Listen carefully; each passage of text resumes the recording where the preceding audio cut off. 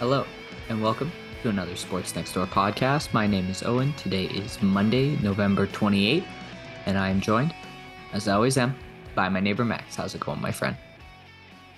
Biggest highlight of my day was getting a Costco run that's been overdue for like a good 2 weeks. I've only got about 3 weeks left and like living alone with a 3 week timeline. There's certain things you just can't buy at Costco.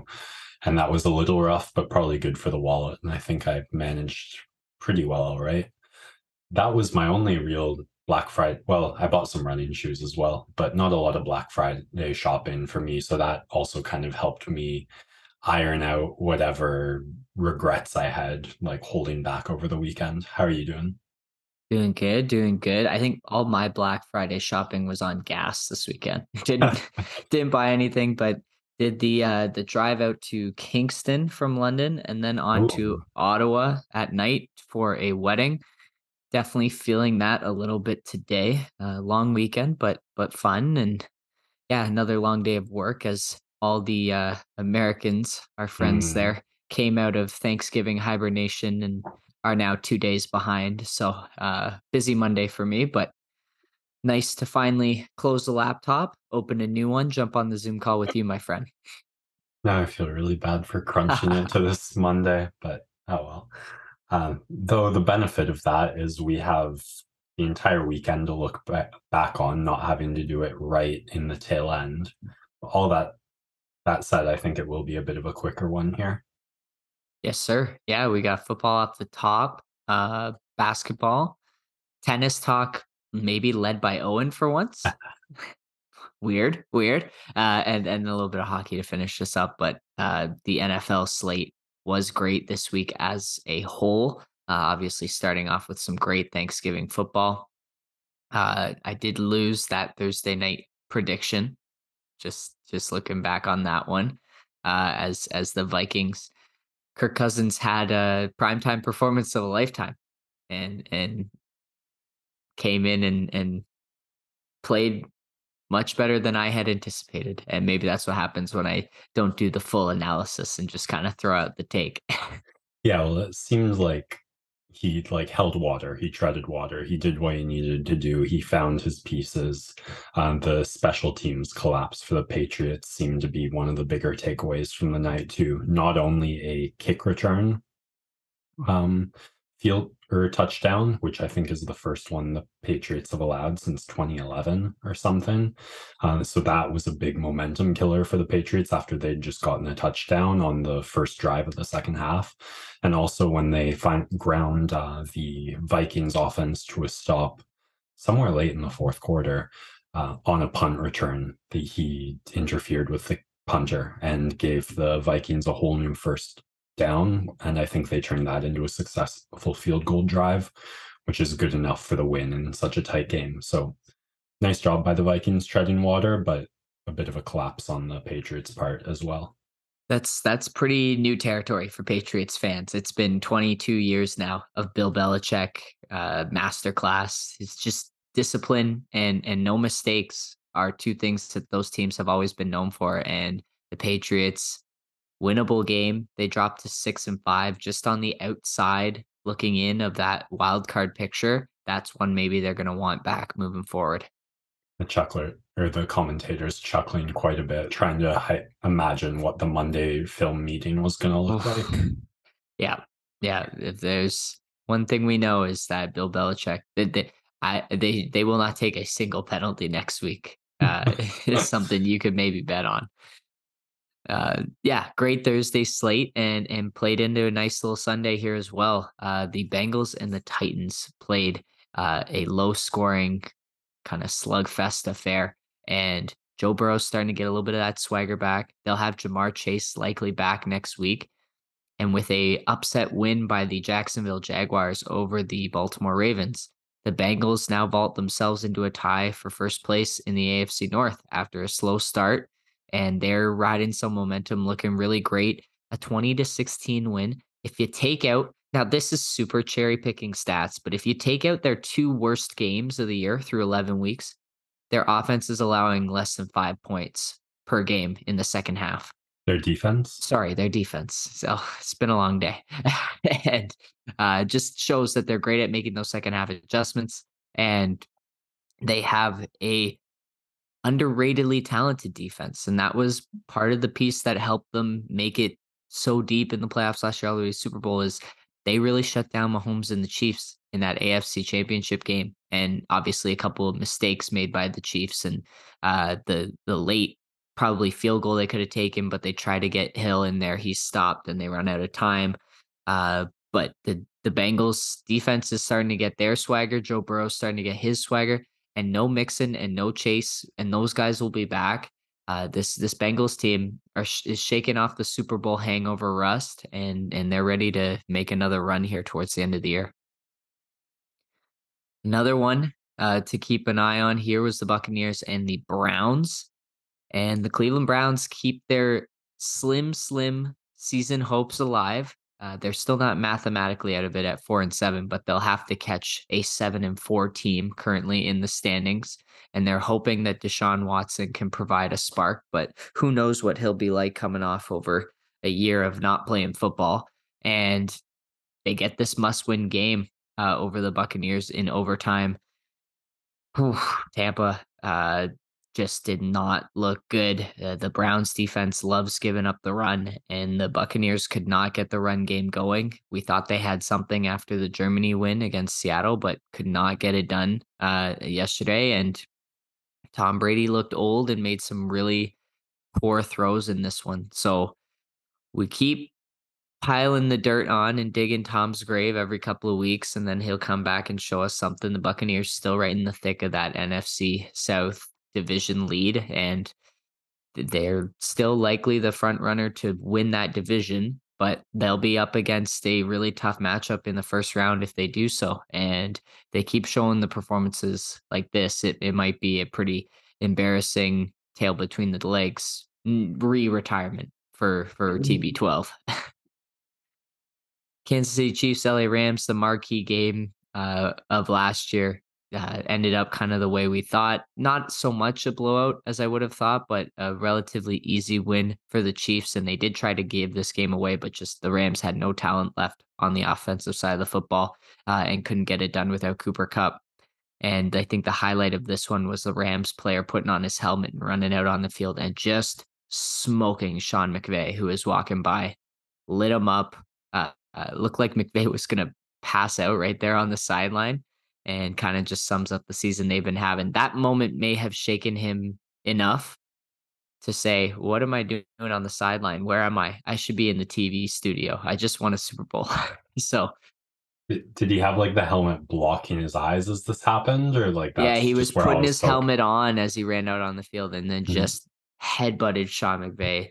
Sweet chin music right to the side of his face. Yeah, I feel like if beautiful, just beautiful. you can drag that out for, like, 5 seconds of fumbling with the helmet, and that's parody turned into real life. It's exactly what it looked like. Exactly what it looked like.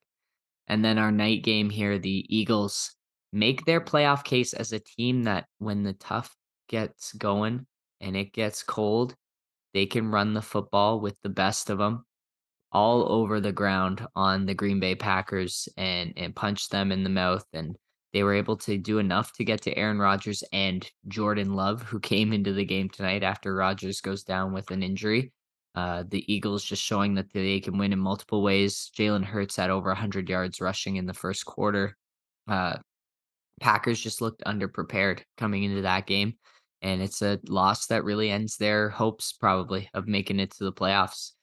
Haven't seen it in a while where the Packers look this sorry, but if you're Aaron Rodgers, Bears coming up next weekend, might want to sit this one out because it used to be a guaranteed win every time they played Chicago. But if he's hurt and your team's down, maybe not worth putting your record on the line. And then we'll truly get a look at what Jordan Love looks like, which should be interesting. That's going to do it for the Football Fan Cave. Fantasy MVP, Josh Jacobs. I think it's the second time I've given it to him this week, but he ran for 230 yards for the Raiders and walked it off in overtime and single-handedly won my week in fantasy this week in the office. I took down the number one seed in the league, which is a big one. Felt good, felt good. And then, of course, tonight, Monday, Steelers, Colts, over under for this, Max, if you had to guess. And, Like total points scored or yes, the total win points scored, margin? and I'll tell you, normally, it averages around anywhere 42 to 45, Um, 35? 39. Okay. But anytime you get under 40, that's when you know it's the yuck zone. Kenny Pickett, Matt Ryan, a couple of solid defenses. The ball is not gonna move in this one, and take the over on punts and take the under on the rest of the yards scored and possessed in this game. Put some money on a defensive touchdown. That might be a good value play. But yeah, will be a yucky one. I guess I gotta go with the Steelers, because this is just a game that they win, and Mike Tomlin's never been below 500. It looks like this will be the first year, but if they wanna have any chance of not doing that, then they've gotta win this one tonight. So, Steelers over the Colts tonight. All right. I did neglect my basketball homework. I wanted to do another clip breakdown on this double team that won the Raptors the game because they're starting to stress me out. But from the tone, I think you liked it. Yeah, the double teams are definitely stressful and weren't very effective with for them throughout the game. But this is what you got to do when Luca can hit a triple step back, one-handed fadeaway from the 40-foot line, right? Like you just got to get the ball out of his hands. And what I really saw about this double team specifically at the end of that game versus the other ones they had been doing is they forced the pass out of the double team towards the paint, towards the rim, because you're up by 3. You don't want to double team kind of flat and make him swing the ball. They double teamed and covered the passing lane so that he had to throw a bounce pass. I think it was into Kleba Mhm. around the free throw line. And then he had to kick it out as the Raptors rotated. And in the end, bad pass by Tim Hardaway Jr. gets picked off and they win it. I just thought it was great execution on the initial double team, even though it's killed them in the past and killed them in that Dallas game earlier in the season. Dallas is 1 in 5 in their last 6, and you wanna get the ball out of their best players' hands and let them shoot themselves in the foot, and they were able to do that. I thought it was good execution at the end. It's a good game plan for a bad team, but I feel like it's so linear and predictable that if a team really expects them in the practices and knows it's coming, like Hiba had space, and Boucher wasn't guarding the net yet when he caught it. Like if he takes that to the net, I guarantee he's getting the foul call. Also, it was tight, but like as Boucher came off, there was a moment where Dinwiddie was sitting wide open for the corner three. Juancho kind of sitting in no man's land between, I think he had Bullock or maybe it was Hardaway and Finney Smith. But like it worked because Kleba isn't a guy who can make good decisions with the ball under pressure. But I feel like the more we become known as that consistent double team, the more teams are going to work on this in preparation heading into the Raptors games. And if all the guys on the court are ready for it and thinking about making that pass, it's going to shoot us in the foot more often than not. I'd like to see it used a bit more unpredictably. Yeah, and that's the beauty of what Nick Nurse has brought to this Raptors team is obviously guys out right now, but the versatility to say, we maybe don't have our all of our best defensive players or all of our starters at least, like no Pascal, no Scotty, no Gary, no Otto Porter, a bunch of guys who can switch and fly around, then the double team is something you gotta use a little bit more. But then as teams prepare for that, you can get back to a little bit more of the stay at home or switch defense or hedging it and then retreating back. They just have so much flexibility with the lineups that they provide that I don't mind selling out, especially in this situation. Just get it out of Luca's hands consistently. Yeah, I mean, Luca, a very, very special player and somewhat unique case. But I don't think I agree with the overall theme of that point because for the double team to work, all of the team has to be on the same page, moving on a thread, like unanimous in their decision making. And if you have guys coming in and out of the lineup with less experience in nurses' systems, the likelihood that there's going to be communication breakdown, something goes wrong, and a wide open shot that is a way easier make than a more traditional straight up one-on-one coverage would bring you throughout a game that can do a lot of damage. And I think I'm seeing that at times with this patchwork lineup through the season. Everyone except Reggie Bullock. He has been dreadful. Actually, Mavs team has been dreadful recently, Hmm. and they're looking to stem that with the signing of Kemba Walker, um, which may help minor in a minor sense offensively because he'd still be able to knock down an open jumper, which is really all you need to do beside Luca. But their defense hasn't been good enough to bring in a guy who's consistently going to get torched on that side of the floor. So, not really sure. I guess they're searching for another Brunson type player, a point guard who can give you some scoring. But I think this Mavericks team needs to look for a little bit more defensive oomph, and if you can't find that, then maybe a larger size multi-level score, but they've given up a lot of picks, and this team's not in a great spot. It feels some people are making the comparison to the early LeBron Cavs teams where he was just so good to raise the floor, right? That you're missing out on the draft picks that can truly help ascend your team. I hope that was a compliment to me saying that last week. But yeah, like to the upside and downside, very predictable of bringing in Kemba, where you boost the offense. But like this team hasn't been fantastic on defense so far. So one way to look at it is like, well, it's already bad. How much worse can it like? There's going to be a couple more, but at least we'll keep up in the scoring. And you hope that the way Luke has been playing, if that continues, like as long as your team's within single digits or close double digits, like come the fourth quarter, he can get in there and bring it up. So just trying to lift those offensively dead zones in the game, whereas the defensively dead zones are already pretty consistent. And maybe Kemba won't bring it down that much further, though. I think they are just great, like taking the dregs from the barrel that they can get without overcommitting, overspending, trading away too much, and we'll see. But a tough strength of schedule ahead for the Mavericks. So If John Wall can revive his career in LA, maybe Kemba will be able to do the same uh, in the Big D. Now, breaking news: Pascal Siakam available for tonight's game against the Cleveland Cavaliers. We'll see if he actually plays. Maybe he'll come off the bench, but that's a big win for the Raptors to get back here. Big game tonight against Cleveland. Uh, as some of the other East teams in the middle of the pack continue their pace or start to wake up, aka the Brooklyn Nets. So big one tonight for the Raptors to try and inch their way closer towards that top of the Eastern Conference. yeah, the Heat on the upside as well. The 76ers seem to be gaining momentum, and that's with like their best players injured. So can easily see them looking like the team they were supposed to look like before the start of this season in the next month or two. And you need to be at least at an even starting point with those guys when they take off for the Raps.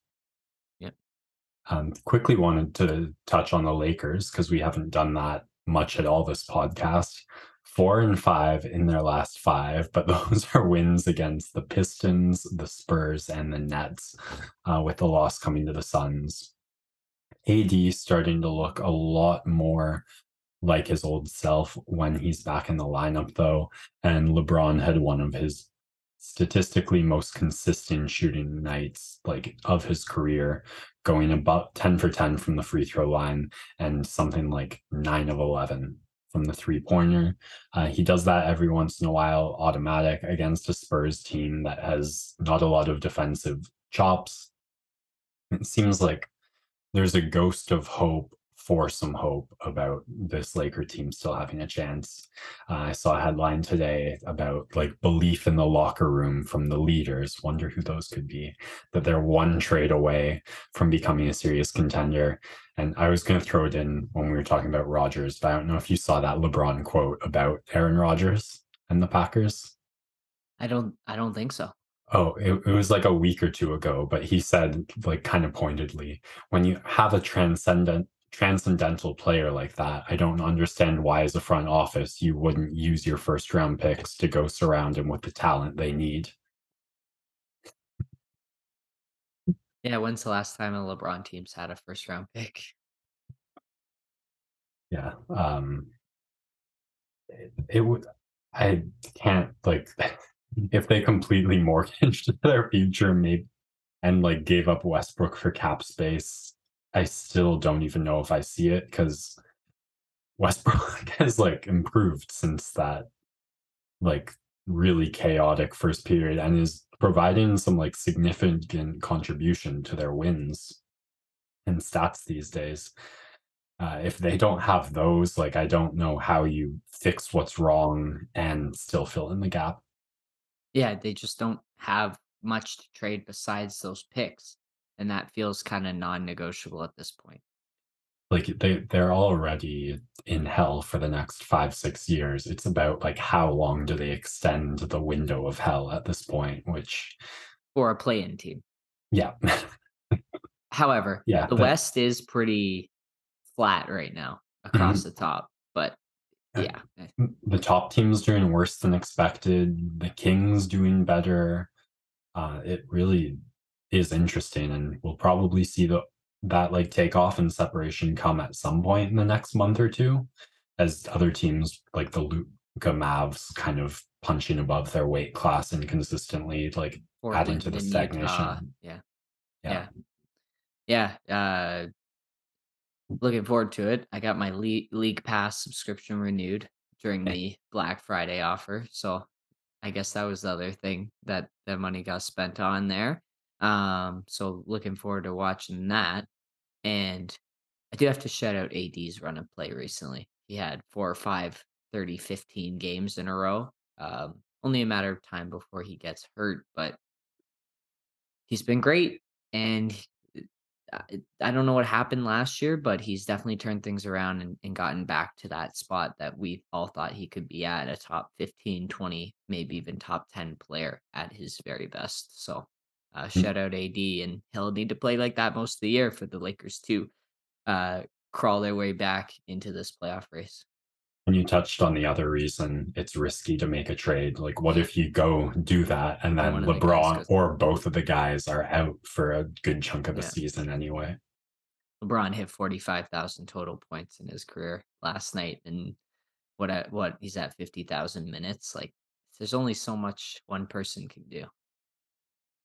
All right, we have a bit of a change of pace up ahead here. A tennis game that I saw none of and Owen saw plenty of. Until Uh, Sportsnet turned off the satellite. I don't know if you heard about that. no, Jesus. Last 2 games of the 2nd set of the Felix match, we didn't even get to see him win it. They Wow. lost satellite feed. Yeah. That's pretty embarrassing. But Canada wins its first Davis Cup ever, probably with the best 1-2 punch at the tournament. Though Shapo loses the first two matches of the quarters and semis. No messing around on this one, just 1-2, Shapo Felix, and Canada takes it 2-0 over Australia. What did you see? Yeah, I only watched the Felix match, but it was pretty exciting and in the end pretty convincing.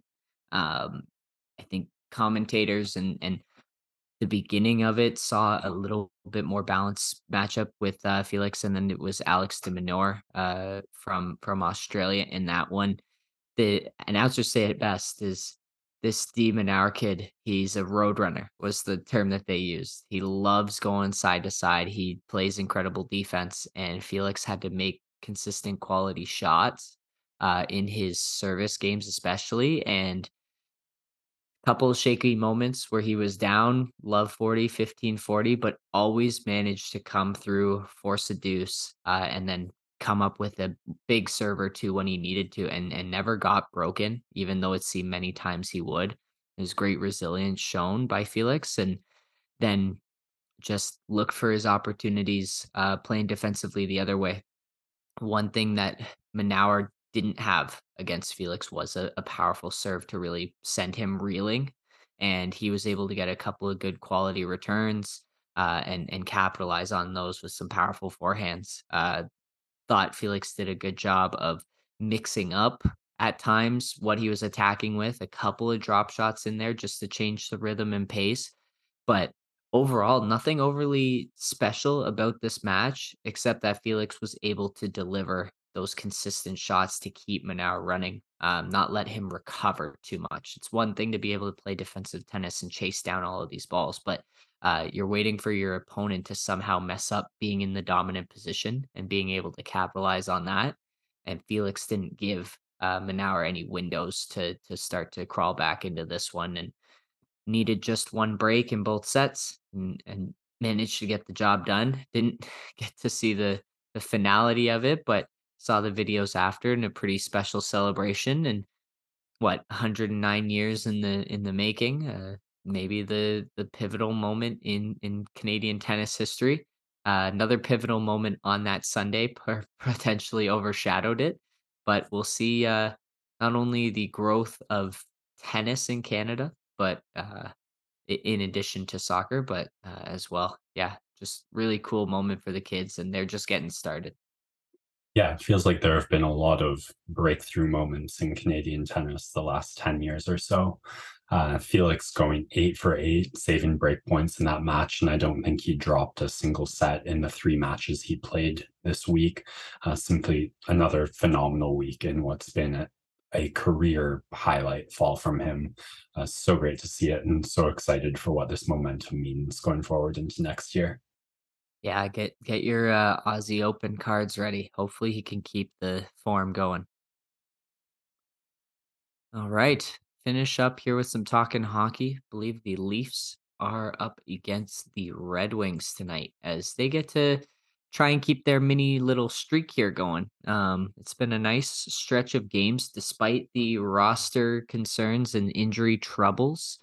As the Leafs, yeah, in Detroit tonight, and have earned a point now in their last 7, 8, last 8.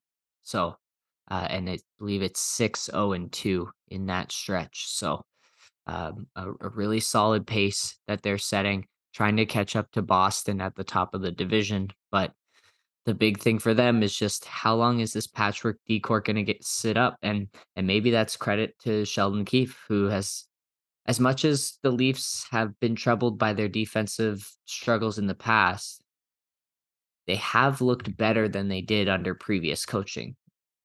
Like, just their goalies, like, Campbell got his big contract, right? Anderson looked pretty solid for that year there.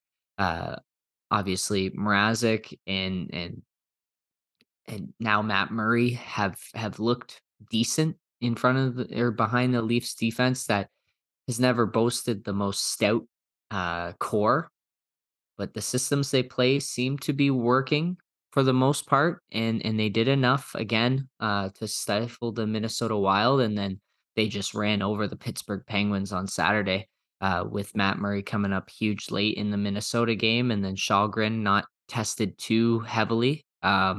It's been nice to see the Leafs have this little stretch that we said they might go on, and it didn't really feel like yet that this was their magical run that they do, but it seems to be the beginning of it potentially, and hopefully they can keep that going because Detroit is right behind them in the standings there.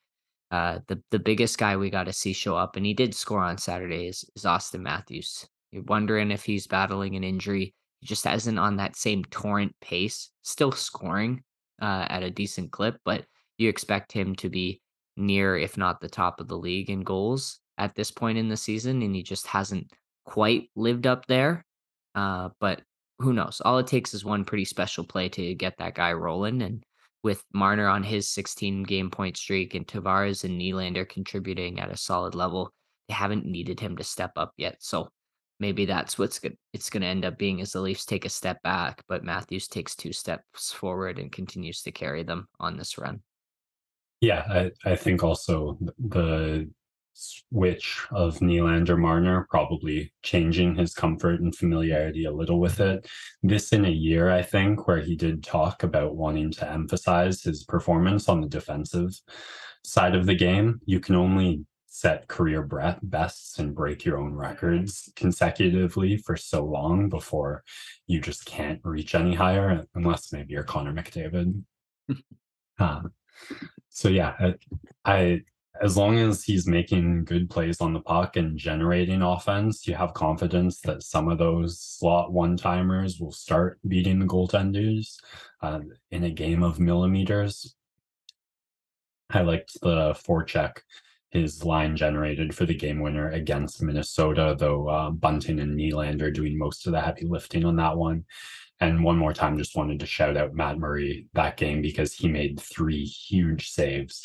The biggest one coming with less than 10 seconds left after uh, we saw some of the downsides of or the youth and inexperience of this defensive core showing with Sandin and Liljegren disjointed.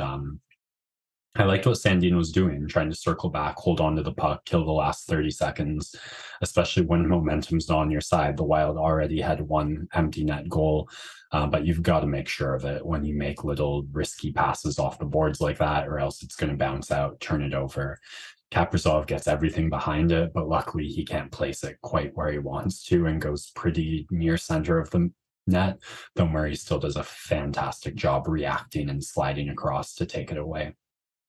So thank you, Matt Murray, for that, avoiding overtime in that one and getting us 2 points instead of 1. Last thought was it's looking like the glass half full side of things on all those overtime losses so far. When you mentioned the point streak, and when you can look at the season with we've gotten points in 75 to 80% of our games, you feel pretty good about the season so far, at least for me. Yeah, that's really all you can ask for early on, as the long dredge of the NHL season is still very early on. All Right? right. I think that's it. Yeah, I think we knocked this one down, tackled it well.